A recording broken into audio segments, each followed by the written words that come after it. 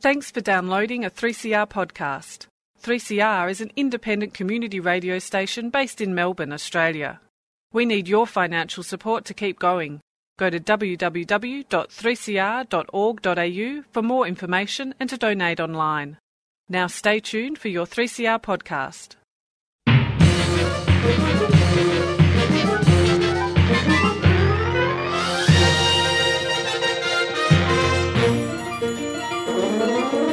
And welcome to Lost in Science for another week. We have a big half an hour of science on your radio for you this week. We actually have a very special guest in the studio today with us.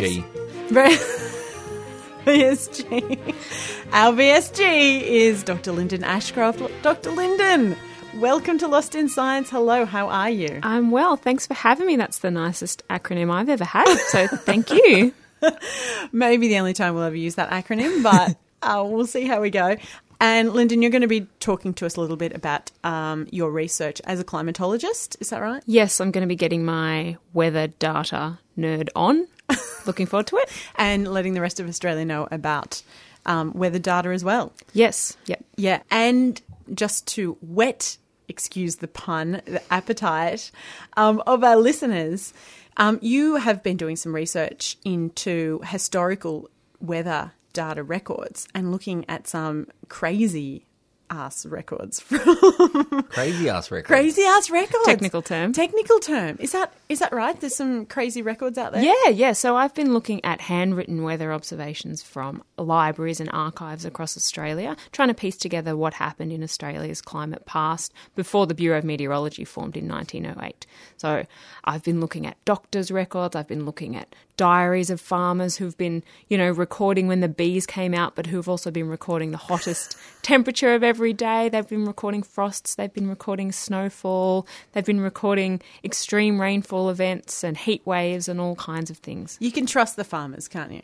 Well, farmers probably know a lot more about what's going on in the atmosphere than us city dwellers. So yeah, I sort of trust them, yes.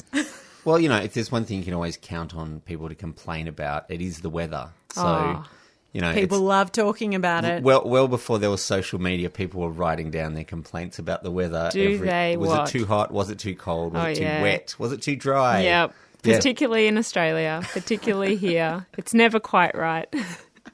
It's never the Goldilocks zone. Exactly. And Stu, what do you have for us today? Well, I'm going to be looking at a couple of recent paleontology stories that have caught my attention. One of them is about something really, really big. Oh, I think I know what this might be. I hope it's dinosaurs. Me too. Dinosaurs. And the other one is about something really, really small. Ooh. And way, way older. Oh, really? Yeah. Older than dinosaurs. Way older than dinosaurs. Wow, older than 6,000 years ago. Jokes, guys, sarcasm. Note, this may not reflect the opinions of Lost in Science.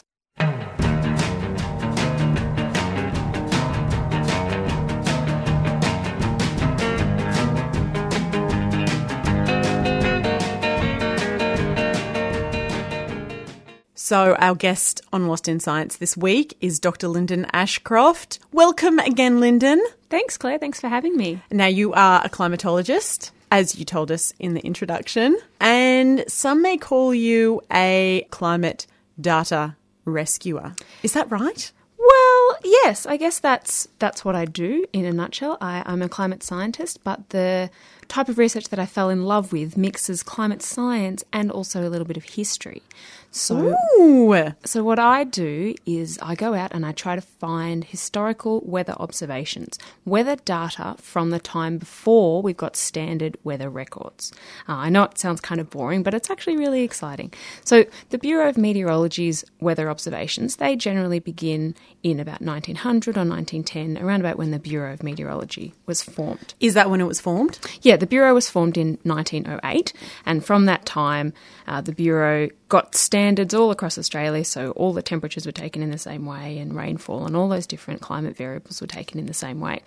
Before that time, they were taken in different ways, But that doesn't mean that those observations aren't useful. So we just need to work out how they were taken? Yeah, we need to work out how they were taken, and we need to find them as well. Oh. So, some of the weather observations that exist before that time are available from the Bureau of Meteorology, and so we can extract those and assess them and try to figure out how they were taken and use kind of the history of the data. So, we try to find data about data, which is called metadata. We all know about that. We all know about metadata. So we try to use the metadata to try to figure out how different observations were taken, and we use statistical analysis to try to take away all of the problems from the data that aren't associated with the climate. So, for example, some thermometers were kept not in a standard white box weather screen, which is what you can see at Olympic Park, which is Melbourne's official observatory now. But they were taken with the thermometers kept in a beer crate, or the thermometers kept on a veranda. And that means that sometimes the thermometers were exposed to sun, or sometimes they weren't capturing just the temperature of the air, they were capturing other things. And we try to get rid of those impacts, so we're left with only the record that captures what's happening in the atmosphere. And you've got a giant, many-paged book in front of you, which is actually your thesis. Is that right? Is that your PhD thesis? Yeah, it is. I brought it along with me because I work with numbers, but sometimes the words help bring the numbers out. So some of the work that I do looks right back to European settlement in 1788. So the first written records that we have of British settlement in Australia. And we've actually got weather observations from that time. The 21st of January 1788, when the first fleet arrived in Sydney Cove, Lieutenant William Bradley, he was on the first fleet, and he took weather observations there. So we've got temperature from that first week of British settlement in Australia. Unfortunately, when he got off the boat, he broke the last of his 6 thermometers. Bradley, what are you doing? I know. So he couldn't take any more weather records, but luckily for him, we had Lieutenant William Dawes, who was an astronomer on the first fleet, and he took weather records in Sydney for the first 3 years of British settlement in Australia. So Dawes had some backup thermometers? He did, yes. He was trained at Greenwich in the UK, and he had backup thermometers, and he had a barometer, and he even managed to cobble together a kind of rain gauge thing.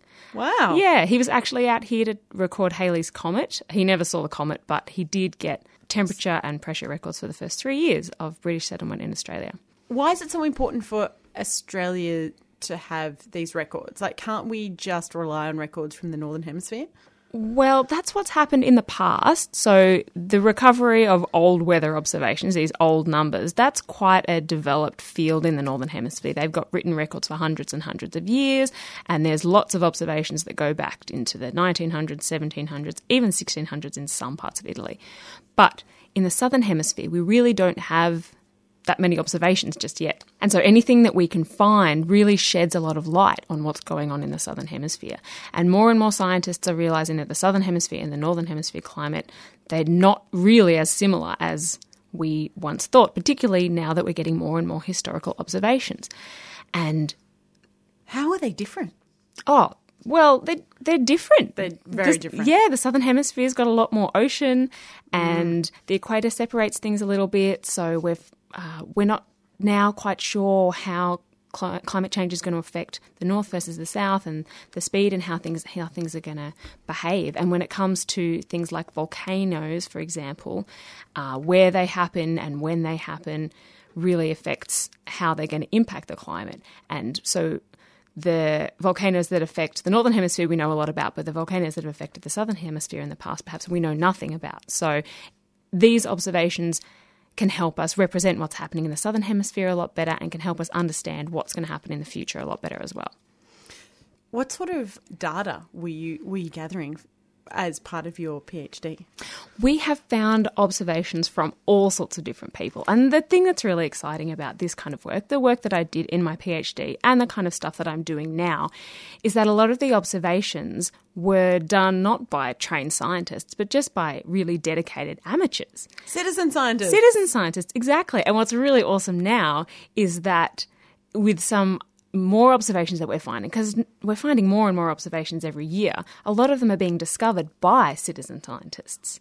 Yeah, so we've got I'm working with a group of people at the University of Newcastle, for example, and University of New England, and they have rescued observations. The grandson of a guy who took observations in the late 1800s, he's come along and said, look at these observations. And so we're working with them. We've got volunteers digitising the data. And it was a volunteer who took the data, which is just, it's great to be involved with those kind of people. So I've got observations from farmers, from astronomers, from convicts, from priests, from people who came to Australia. They didn't understand what was going on in this new place, and so they tried to get a handle on it by writing down what was happening every day. And so that's really exciting. If there are people out there who do know of a family member or someone back in their family tree who's been recording data, is there somewhere they can get in touch with you or with a meteorological society or something like that? Yeah, definitely. I would tell them to get in touch with me. You can just Google my name and find me there. That's Dr. Lyndon Ashcroft. That's me. Or you could probably contact your local historical society and see if they have use for the data, or your local university, because a lot of the universities more and more are getting to know that this sort of research is really important, or even the Bureau of Meteorology, if you feel comfortable contacting them. You are listening to Lost in Science, and our guest today is Dr. Lyndon Ashcroft, climatologist, and who has once been referred to as the Indiana Jones of climate data. So are there any freakish sort of weather events that have happened in Australia that you uncovered in your PhD thesis? Yeah, we found quite a few really interesting events, sort of examples of really long heat waves in Adelaide, for example, or a lot of heavy rain. And then one day I came across this weather table in a Sydney newspaper. It was in 1836, the 28th of June, 1836. And the weather table in the paper said snow. Snow in Sydney? Snow in Sydney, yeah. Get out of town. That doesn't happen. I know, right? But I think it's actually true. There was a newspaper article as well, and it was said, for the first time in the memory of the oldest inhabitants, snow fell in Sydney on the morning of Tuesday last. It really was amusing to witness how the natives stared at so unexpected a visitor. Some of the old hands expressed a wish that Monsieur Frost and Snow don't intend immigrating to New South Wales. Oh my God. So flowery. I know. And it's a really interesting event, but it's really cool, if you'll excuse the pun, across the hemisphere as well, because new research from New Zealand suggests that it was quite cold at that time there as well, and in Africa too. So this is sort of an interesting period in the past that we're going to look at a little bit more. So what sort of research are you focusing on next, Lyndon? I can tell you about some of the research that I'm doing now, which is trying to link more and more these old numbers that we've found with more historical accounts of what's going on. Oh, so actually verbal accounts. Yeah. So, I mean... Or written stuff, yeah, stories and stuff. Exactly. So the work that I did during my PhD was part of a big research project that involved looking at old numbers. So that was the work that I was doing. And we looked at natural records as well. So climate-sensitive things like tree rings and ice cores and coral skeletons, those kinds of things. So we had looked at that to try to figure out what was going on in the climate of the past. And we also used documentary records, so qualitative, written-down information about what was going on at the time. So, for example, some of the numbers that I have for Sydney said that in April 1841, it rained. It was this massive extremely wet day. 500 millimetres of rain fell in a day and a night. That's a lot of rain. That's a lot of rain. There's so much rain that when I saw the data there, I thought, no, that's not right. That must be a typo. I must have made a mistake. But with the help of the documentary records, with the newspapers and the diaries at the time, I managed to figure out that actually, no, it was a really, really extremely wet day in Sydney. That much rain, well, a lot of rain definitely did fall, and there was flooding in the streets and roads were washed away, buildings were damaged, and so these two things can kind of work together to support each other or try to figure out how reliable one is versus the other. That's fascinating. So it's sort of, I guess you need to go to libraries and research newspapers and then also bring that actual quantitative data together to come up with a story. Yeah, absolutely. But you have to have a knowledge of the reliability of both of those kinds of sources. So the numbers, for example, like I said earlier, weather data that was taken in the past, they weren't taken using the same standards that we use today. So you have to be mindful of that, and you can't sort of directly compare observations that were taken 160 years ago versus observations that were taken today. You have to take into consideration issues associated with where the weather instruments were and those kind of things. But at the same time, you can't always trust documentary data either, because, you know, whenever there's an extreme weather event, the newspapers always, in the past, always talk to the oldest resident in the town. And the oldest resident in the town always says, oh, it was the wettest, it was the coldest, it was the hottest. But sometimes that's not completely true. People are really good at forgetting what happened in the past 2 days ago. Exactly. Yeah. And the numbers can sometimes help to prove or disprove some of those statements that are made in the paper. So they really need to work together. So how is the research going to help how we understand climate change in Australia and in the future? Mm-hmm. That's a really good question. So these observations that we've found, observations that we're still finding, I found some during my PhD. There are citizen scientists across Australia working on recovering observations all across Australia at the moment. And those observations, they go into a big international database, which then helps make a huge climate model that we can use to improve our understanding of what's happening in the climate, okay? And one thing that is really important in Australian climate, and many of your listeners probably know about it, is the El Nino Southern Oscillation. This is a temperature and air pressure pattern that happens in the Pacific Ocean. And when it's an El Nino event, the sea surface temperatures off the north coast of Australia are slightly cooler, and it generally makes it warmer and drier over eastern Australia. A La Nina event is the opposite phase, and that's when it's warmer sea surface temperatures off the northern coast, northeast coast of Australia. And that generally makes it wetter and slightly cooler, mainly wetter in Australia. Okay, so we've got this thing, and that's a relationship that a lot of farmers and scientists generally know. El Nino equals dry, La Nina equals wet. But with these historical observations, we can now look further back in time and find periods where this relationship wasn't always the case. So sometimes we find, you know, blocks of 20 or 30 years when this relationship just doesn't hold up at all. And that's really interesting because El Nino and La Ninas are a big unknown when it comes to future climate change. Lots of people, lots of scientists are still trying to figure out what this guy's going to do, because he's a really important driver of the climate across the whole globe. So anything we can learn to understand what's happening with them in the past will really help us in the future. That's hugely important, especially, you know, considering that we've just had a huge cyclone event up in the north of the country, and I'm sure it's playing in a lot of people's minds at the moment. Yeah, absolutely. And the other thing that these historical weather events show is that Australia has always been a place of climate extremes, high climate variability. Yes, hot days are becoming more common now and cold days are becoming less common, but there has always been really hot days or quite extreme rainfall events. Cyclones have been a part of Australia's history for a long, long time. And so these historical events really help to put what's happening now in a much longer term context. Hugely important. Thank you so much for coming in and talking to us today on Lost in Science, Lyndon. And good luck getting together all those citizen science groups around Australia and finding and rescuing the data. Thanks a lot, Claire. I look forward to hearing from your listeners.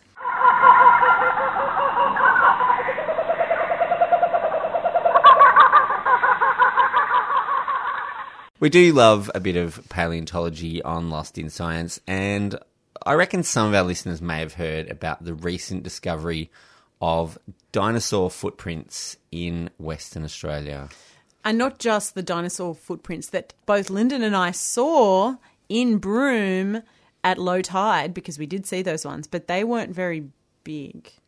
No, they were only the size of our feet. Yeah, are there bigger ones? There's heaps of them. So north of Broome, they were going to build a big gas extraction pipeline plant. So they started looking, to make sure that, did an environmental impact survey and went, oh my goodness, there's dinosaur footprints everywhere up here. North of Broome, it's a fair way north of Broome actually, but, Western Australia is massive. So distances are kind of relative to the rest of us. Broome is the nearest place, basically. So Dr. Steve Salisbury has found new dinosaur footprints in an area well known for its fossils on the Indian Ocean coast. And these new fossil footprints are the biggest yet seen in the world. Whoa.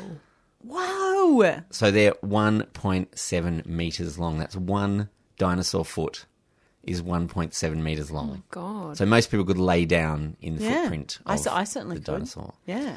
They were so big that the fossil hunters missed them because they weren't looking for things that big. It was outside of their usual scale that they're looking for things, so they're just sort of walking around all over them, and then someone sort of stepped back and went, "Oh my God." Yeah, so they found these footprints, and they're from sauropods, which are those big, long-necked, long-tailed dinosaurs. Brontosaurus. Yeah, that style of thing.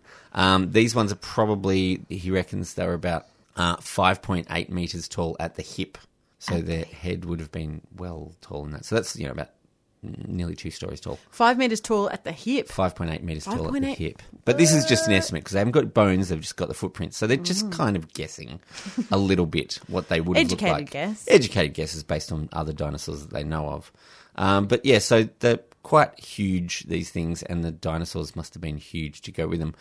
But in other paleontology news, on a completely different scale, from a much, much earlier time frame, another recent fossil discovery has come to light from rocks in India. So dinosaurs existed from about 230 million years ago until about 65 million years ago. Give or take a couple of weeks here or there. The exact dates are unknown at this point. But the fossils from India are just a bit over 1 billion years older than dinosaurs. So they're not animal fossils or even any plant we might recognise, but they may represent the earliest known multicellular plant-like organisms ever discovered. So, Wow. Yeah, that's pretty massive for Yeah. Wow. paleontology. Do they know? Sorry, do they know why they were in India? What was special about that region at that time? Just the rocks that have turned them up. That's where they happen to be. So that's where they found them. So they're obviously aquatic organisms, and obviously there was a sea there at some point, and they've sort of dug around and found these rocks. So they actually used a kind of modified microscopic CT scanning called synchrotron-based X-ray tomography, and the Swedish researchers have discovered these tiny, tiny fossils where they used this new technology which was able to pick out cellular structures, so it could figure out, could see the structure of individual cells, and even smaller structures within the cells, as well as connective tissues between the cells of 2 distinct types of fossil. So they're looking at 2 different plant-like things that they found. One of them was a simple thread-like structure, so like sort of a string of individual cells. And the other was composed of different types of cells, including some club-like appendages. I'm not exactly sure what they might have been. Some sort of... They reckon they were sexually reproducing, so they might have been some sort of reproductive organ, Sexual but they don't really know. appendage? Sexual appendage. Club-like could be. sexual appendage. Yes. That was definitely in the paper, wasn't it? Oh, I'm sure. If you look that up, sexual appendages in clubs is what they're all about. Now, both types, according to the researchers, resemble what we know of as red algae. So there's a kind of algae that exists now, which is called red algae. It's very closely related to green algae, but it's one of the earliest kinds of eukaryotic plant-like multicellular organisms. And just on that red algae, why is it red and not green? Different pigments. Does it photosynthesize? Yeah, it does. So yeah, it's just got a different system of pigments which catch the light in a different way. So it gives off red light, and whereas green algae gives off green light. It's just what gets reflected out. But they still use similar wavelengths for their photosynthesis. So the algae-ish fossils have structures inside their cells that are potentially organelles for photosynthesis, similar to chloroplasts in green plants, which make chemical energy from sunlight, obviously. The fossils were found in rocks that were initially thought to be about 540 million years old, about twice as long ago as the dinosaurs first appeared, but recent radiometric dating showed they were up to 1 billion years older than that. Makes them at least 200 million years older than the oldest previously known red algae fossils. Whoa. So they're about 1.2 billion years old, at least, probably more like 1.4 to 1.5 billion years. And who knows what... Does anyone know what the Earth was like back then? Well, deep time? They're sort of not really sure. The period that they fall into is part of a period called the Boring Billion because we know so little about what was happening from 800 million years ago to 1.8 billion years ago. That they just so many it's years the boring not to know. billion. Yeah, we don't have any idea what was going on. If only that algae was taken weather records. I was about to say, how good would that be? Well, if you could figure out how it responded to the environment, you might be able to interpret its growth patterns in some way to figure out what the climate was like. But Yeah. Reverse science it. reverse science it, indeed. Well, they've actually done that with sort of more recent stuff as well, figured out coral growth and things. Yeah, corals are sensitive. You can use lake sediments. You can use tree rings. You can use ice cores. Lots of things are climate sensitive. I don't know about algae, though. Well, I'm sure it must have some reaction to the environment, but whether it was reacting the same 1.8 billion years ago or not, we don't really know. So the finding was reported in PLOS Biology. Not everyone is convinced that the discovery does represent an ancestor of red algae, particularly a guy who published a paper last year which included the second most old version. So he's going, oh no, it can't possibly be red algae, but the current paper they're like, oh, we're pretty sure it is, but there's no way of knowing because obviously there's no DNA in these fossils, so they can't really run a genetic analysis and figure it out. They're just going based on morphology and the shapes that it has left in the rocks. But it does show that multicellular eukaryotic plant-like organisms were in existence hundreds of millions of years earlier than we thought they were. In the boring billions. In the boring billion. Doesn't sound that boring. There's algae going on. Yeah, well, there's all algae sorts going of things. on and going off. Yeah. We've just got to find this stuff, and I guess one of the interesting parts about this discovery was that they've used this new technology to look really, really closely at these microfossils and figure out what's going on. So it might actually lead to a whole new branch of micropaleontology, which might explain if there were things going on during that boring billion that we're just not aware of. It might explain where everything came from, where all the life came from all of a sudden, rather than just popping out of nowhere.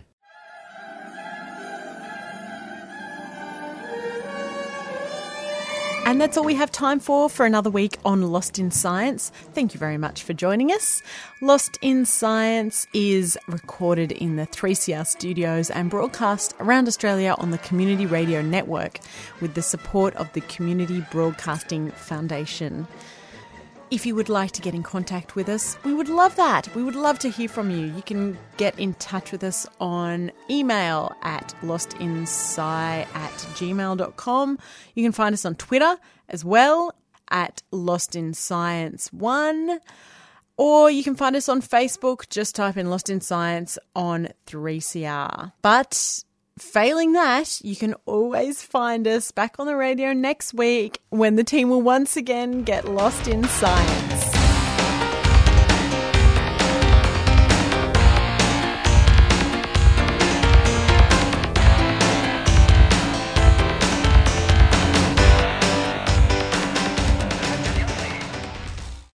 Thanks for listening to a 3CR podcast. 3CR is an independent community radio station based in Melbourne, Australia. We need your financial support to keep going. Go to www.3cr.org.au for more information and to donate online.